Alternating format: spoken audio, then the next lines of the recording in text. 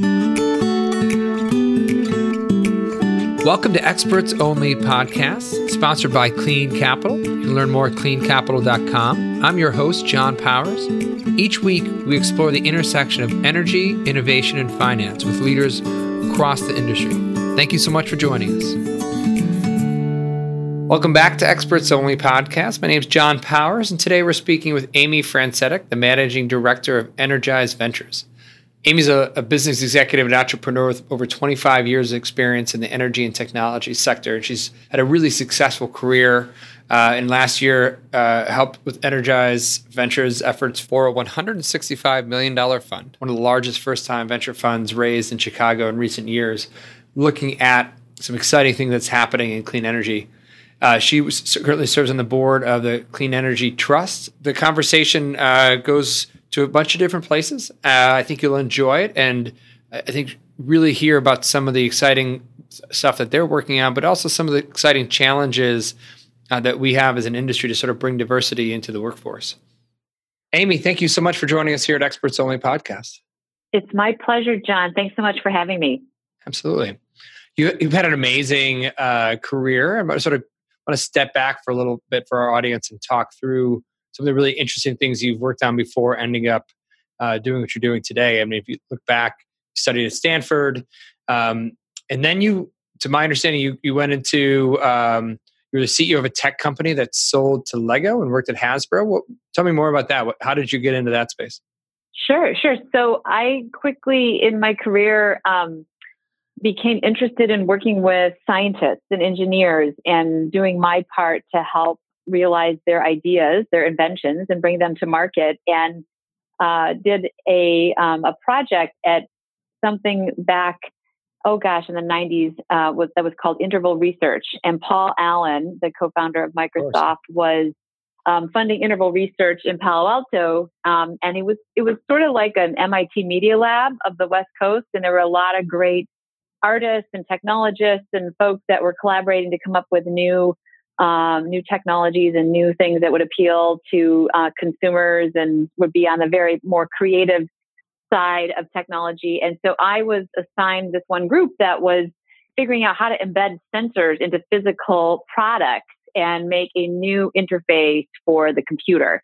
And Philippe Pierneau was the lead scientist on that project. And so I helped him think of the different applications that would be enabled by his invention space. And we created a company called Zowie, which was using toys to interface with the computer. So we put all these sensors into these toys and an antenna, and we actually built a custom chip and we plugged that into the computer and used that toy to control a virtual experience on the PC. And this was for younger kids. And we ran that business. Paul Allen funded it along with another investor. And we ran that business and sold it in the year 2000 to Lego. They included it in their sort of like high-tech line that they were creating at the time that eventually became Lego Mindstorms. Oh, interesting. And then you stayed at Hasbro for a little while. Yeah, so Hasbro was before that. So so I did Hasbro and worked on their first line of kids software, and we were taking Hasbro properties and turning them into video games. And so I did Hasbro, which led to this project at Interval Research, which turned into Zowie. And then when I sold the company, I actually exited the company and handed things over to our head of engineering to run. And that was my first experience being a CEO, and was really hard work. And we were doing a really difficult thing, which was we were designing software. We were, designing and manufacturing these toys. We were designing and manufacturing electronics because this was a new space. It was complicated. It wasn't like you could easily OEM this, but it was sort of, before the Wii and before some of these other, very natural ways that people interact with video games and PCs today. So, you were sort of making it all up as we went. And that's how you had to do it. So I'm going to come back to that jump from going from sort of being a CEO of a company to later sort of being on the investment side, right? And serving on boards and working with entrepreneurs. But before doing that, so, you've won awards for your sort of corporate leadership and corporate citizenry. You're obviously a leading woman in technology, currently living in Chicago. If you had some advice for I think about my 6-year-old daughter, who we are aggressively trying to push in doing, STEM things, for instance, right at her school, Mm-hmm. getting her Mm-hmm. engaged. What advice do you have for sort of young women coming up in this space? Well, I have two daughters as well. So I have a 14-year-old and a 16-year-old. So that is a very Wow, it's challenging itself. salient, yes, a very salient request that you make. Especially salient as we're thinking about my 16-year-old, starting now to think about colleges and, what she's going to do and what she wants to study. And she's a math kid, but she's also a music kid, and she loves music and she loves math. And so I see this, interesting tension in her, which is this sort of math science and being drawn into, maybe more of an engineering path, but then also her love of music and wanting to do music. And I think that, it is also, those are the years, right? Those middle school years are the years when the girls actually start to take a different path or are, not encouraged to stay on their math and science path as much as maybe boys are, where there's fewer and fewer girls in the classes and there's maybe fewer female teachers in the classes. So I think I think that today, fortunately, girls have a lot more support. Like I know my daughter doesn't feel that way. Doesn't feel like she's, one of the only girls in the class. But I think that, this idea of like allowing your kids time and space to really pursue the things that they love. And also like having them understand how much computer science or mechanical engineering, or, even if it's biomedical engineering, how much engineering underpins so much of our modern life.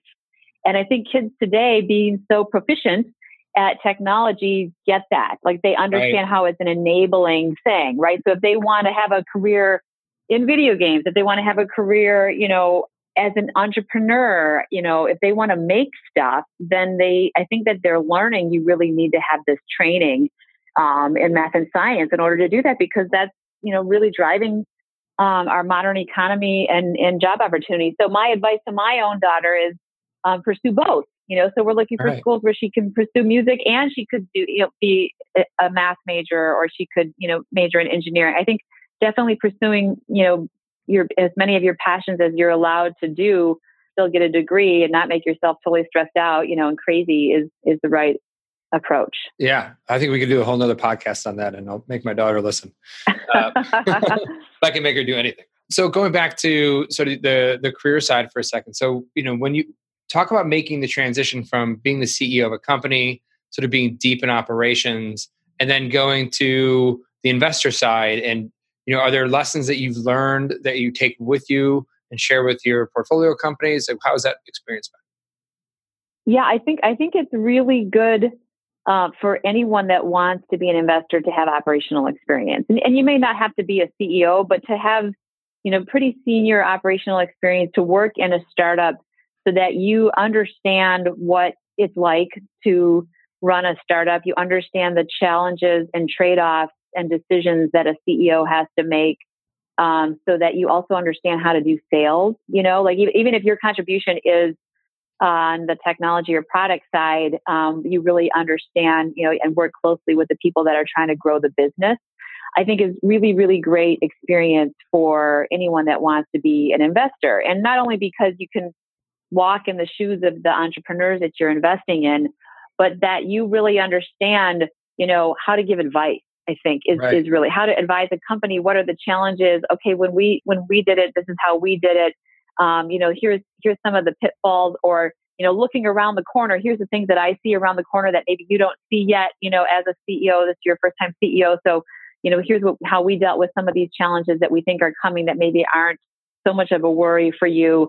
And I think trying to add value in the boardroom. I mean, all investors, claim that they want to be helpful and value added. But I know from talking to our companies that not too many investors actually really can do that, Right. So, a lot of folks want to just open up their Rolodex to help folks, which is great and super helpful.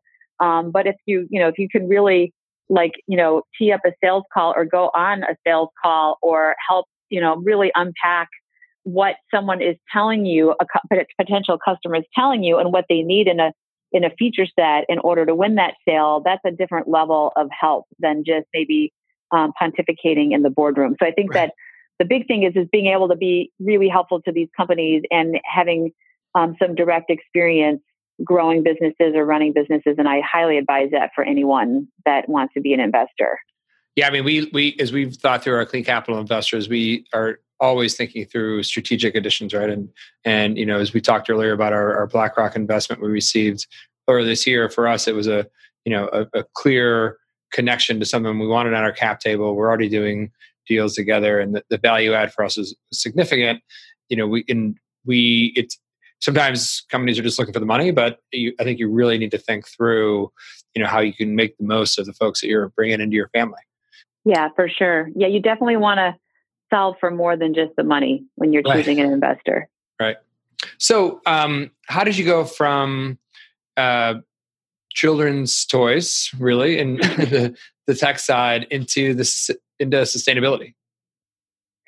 So this theme of working with scientists and engineers and inventors, after we sold Lego, a couple years later, I ended up at Stanford Research Institute, and I was working in the Ventures and Licensing department at SRI, and they had a lot of government funding and private funding to do research that they were also trying to commercialize, and that meant either licensing it to other companies or turning into startups and looking for investment. And I worked on a fuel cell technology, and I knew that I wanted to move.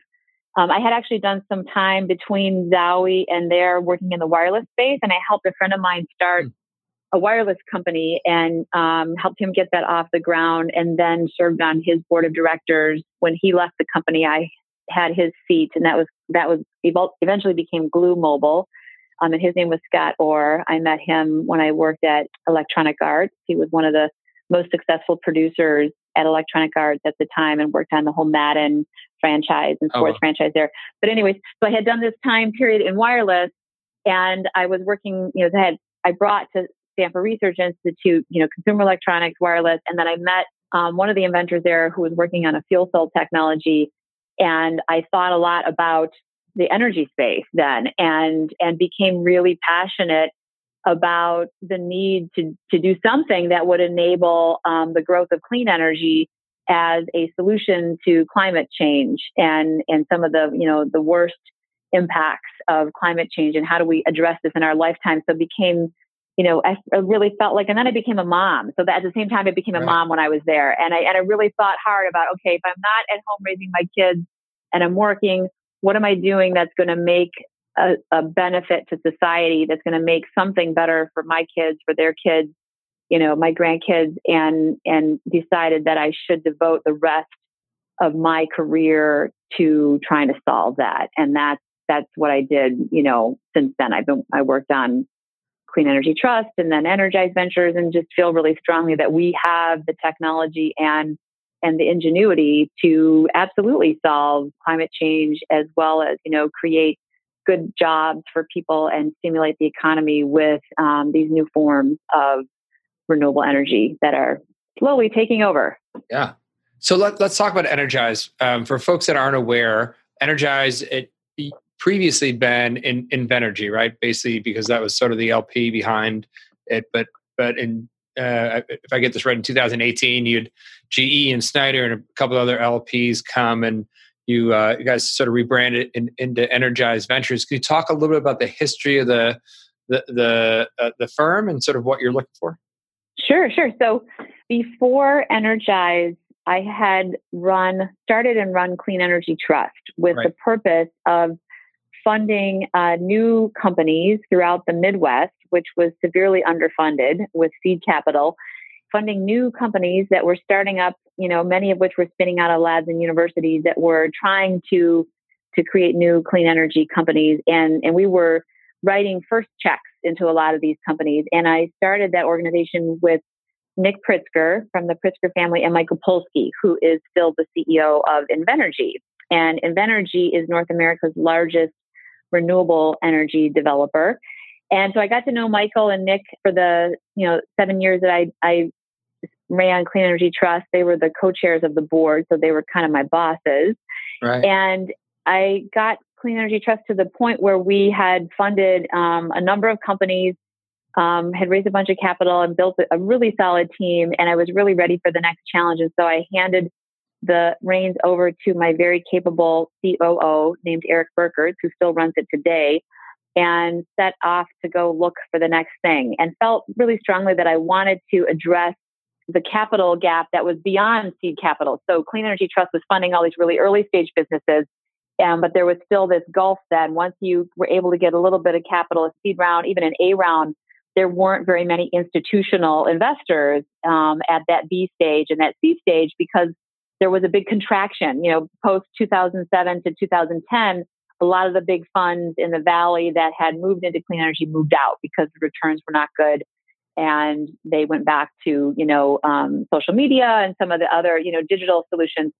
And so these companies were really struggling. And I talked to Michael after I left, and he said, "Hey, I think we should consider doing a venture fund." And I agreed. And so Michael Polsky and Jim Murphy, who is his president and COO of Invenergy, and I cooked up the idea for what became Energize Ventures. And we started life as the Invenergy Future Fund. That was what we fundraised under. But once we had pulled in so many additional investors, so Invenergy wrote us our first check, and they helped to bring in GE and Wisconsin Energy.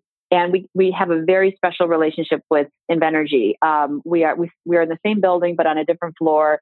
And we have very good access to not only Jim and Michael, but other executives and scientists and engineers at Invenergy who help us diligence technologies, who are willing to pilot test technologies for us, and give us some insights that, we don't have on the team. So we pulled in we have money from 50 different LPs. We closed the fund. We raised $165 million. We pulled in addition to Invenergy, GE, and Wisconsin Energy, we have Madison Gas and Electric, we have Schneider Electric, Caterpillar Ventures, and then a number of families, foundations, and other institutional investors that make up that $165 million. And our focus of the fund is to invest in digital solutions primarily that optimize energy and industry. So we're looking really at that hardware and software layer that drives better performance from the equipment and the infrastructure. And we pay special attention to clean energy. We're looking for benefits to the clean energy industry in particular. So it sort of spans cybersecurity, mobility, data, operational efficiency, sort of distributed energy, just some of the different companies that you guys are tackling. How are you finding these portfolio companies? So what's the process you guys are undertaking?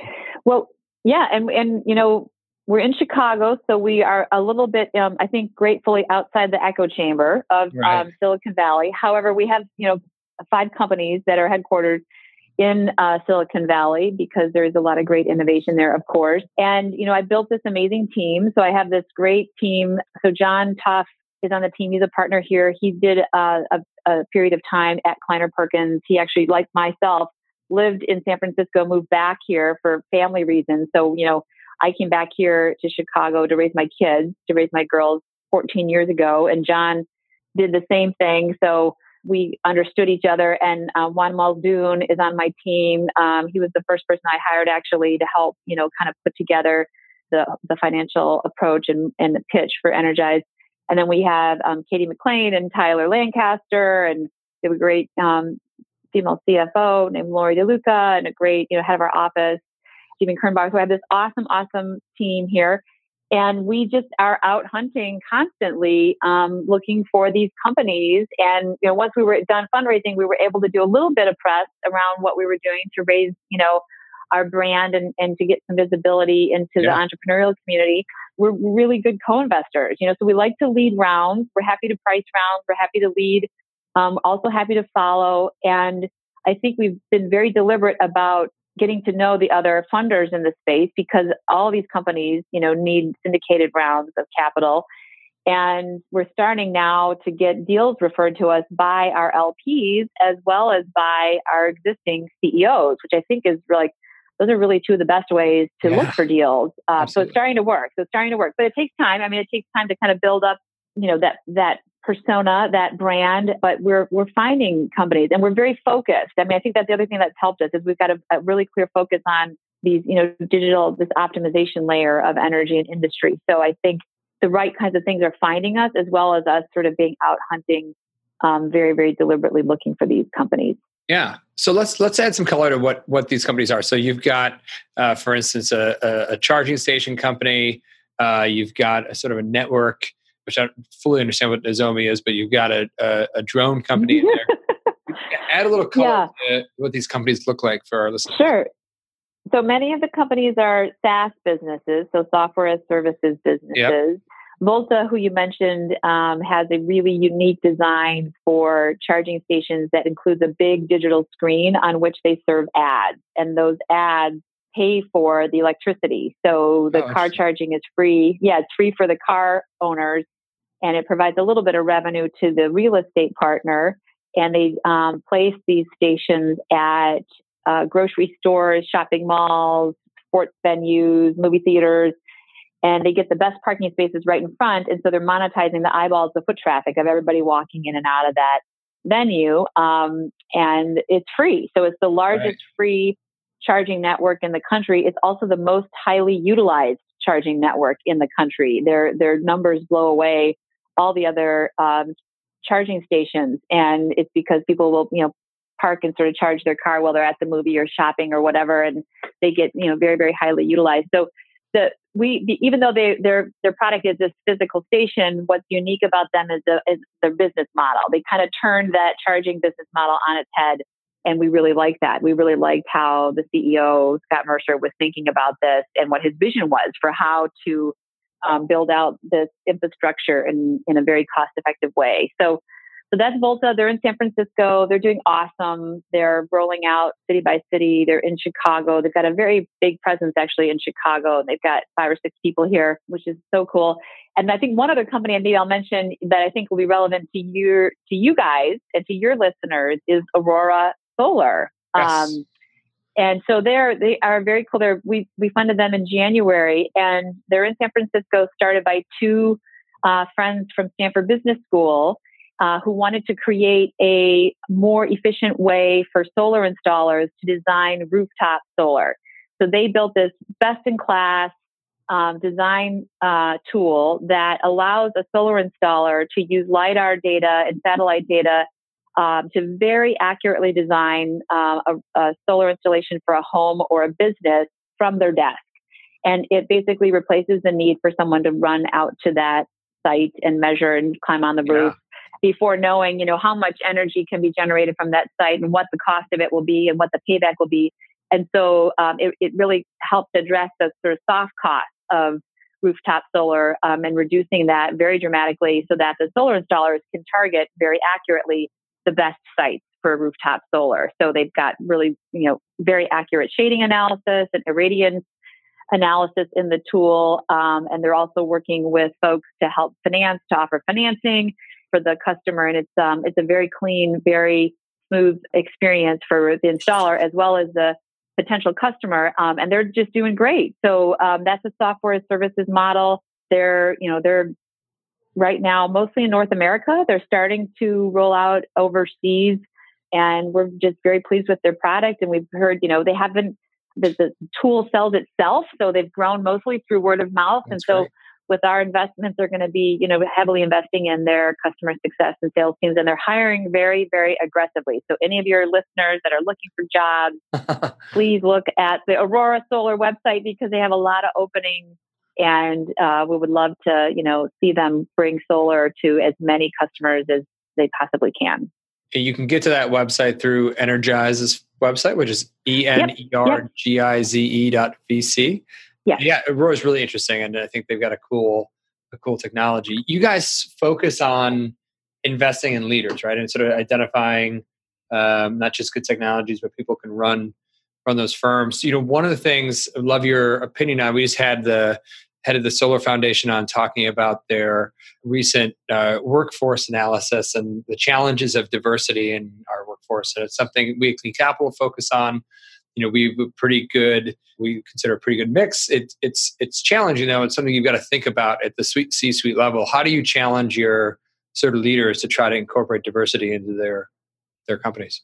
I think it's super important. And we have a motto here that is diversity drives alpha, so alpha being outsized returns for our investors, and we consider ourselves to be diverse here at Energize, but also looking for diverse leaders, not only in ethnicity and gender, but backgrounds, so that we're not over indexing on the same kinds of people, which is, everyone is very inclined to do, is to sort of find and hire people and invest in people that seem like you, that look like you, that are familiar. And so I think walk getting around outside Solar Power International, and it's like it's a very clear demographic when you walk around there. Yeah, no, for sure. I think so I think right now, like at our companies, as they're thinking about adding executives, or adding board members. So I think first of all, in the boardroom is a really good place to start, right? And I think it is. Even if the investment world does not have a lot of women or folks of diverse ethnic backgrounds, you can add that onto the board in different roles, right? So independent board directors, and looking for diversity in the boardroom is a really good place to start, because then the CEOs will be reminded by those board members to hire diverse candidates, and that will be something that is like a good way for them to really keep that at the forefront of their mind. I mean, we would love to have a female CEO in our portfolio. It's actually one of the things that we're looking for. And as you can imagine, there are not so many of them. And I think we've talked to most of them, and we have to also fit our investment thesis. So we're really trying to, that's an even smaller subsector, but we're actively looking, and we have wonderful CEOs in the portfolio now, and are encouraging them to hire, more diverse candidates on their team. Mostly just to, drive for that same alpha return in the startup, that if they can get folks with more diverse backgrounds. And I think that the business is also, new enough that we don't have to rely just upon the folks that have grown up in the industry, like, just like you guys in your business. I mean, it's a new enough space that folks are coming into the business from all different walks of life and backgrounds. And yes, probably most of them have to have some kind of technology background or engineering background. But I think about, Invenergy, they've just grown, like in the years that since I started trying to do the fund with Jim and Michael in 3 years, I mean, they now have over 30% of their employee base are women. And because they made a very, very deliberate effort to do that, but also because they're hiring folks into the company that they're willing to train, they're willing to teach them how to do that. How do you do development in this business? It's not like there's such a giant pool of folks that already have expertise. And, if you're Aurora Solar, you're looking for folks that have, 3D modeling capabilities, but you're also looking to build out like a sales team. And it's not like there's so many folks that you can draw upon. So you really have to be willing to train folks from other industries and look for folks that are just really, really entrepreneurial, that are creative. And kind of goes back to like where we started this with my daughter, right? That sort of math science meets creativity. I think that combo is a really, really deadly, potent combo for an entrepreneurial company. That's great feedback. So just two final sort of quick questions. The first one is, what are you guys looking for next? Like what do you sort of see as the next exciting space in the market that you're sort of looking for companies in? Well, we've got, Volta in the mobility category. We'd like to have more companies in the mobility category. So we're really thinking a lot about what that means. Is it how electric vehicles, interact with the grid? Is it more sort of that, grid to vehicle space? Is it autonomy and electric vehicles, and thinking about, the future of driving and how to address all the congestion and pollution that has come about from not only more people moving into the cities, but also all the ride sharing companies serving folks and unfortunately replacing public transportation, right? It's like that kind of seeing a little bit of a backlash happening for the Ubers and the Lyfts, where they're really, taking people off of public transportation and adding to this congestion and pollution problem. So how could EVs serve that need in the market, and we can kind of ride that wave a little further? We're very bullish on electric vehicles and being, not only a better driving experience and sort of certainly having environmental benefits, but, total cost of ownership being lower. But thinking about, outside of the personal vehicle space, like what does that mean? When you're thinking about buses, you're thinking about other forms of transit. I think that there's a lot of really exciting new opportunities there. And then we would love to have an investment in the sort of broader efficiency space as well. We've looked at a bunch, and we haven't made any particular choices yet, but thinking about, building efficiency or building technologies and ways to sort of reduce consumption at sort of more of a macro level. Right. How can you do that? So that's a really great opportunity. And it seems like, there's some companies, there's more and more really interesting companies that are coming about. We just haven't picked one yet.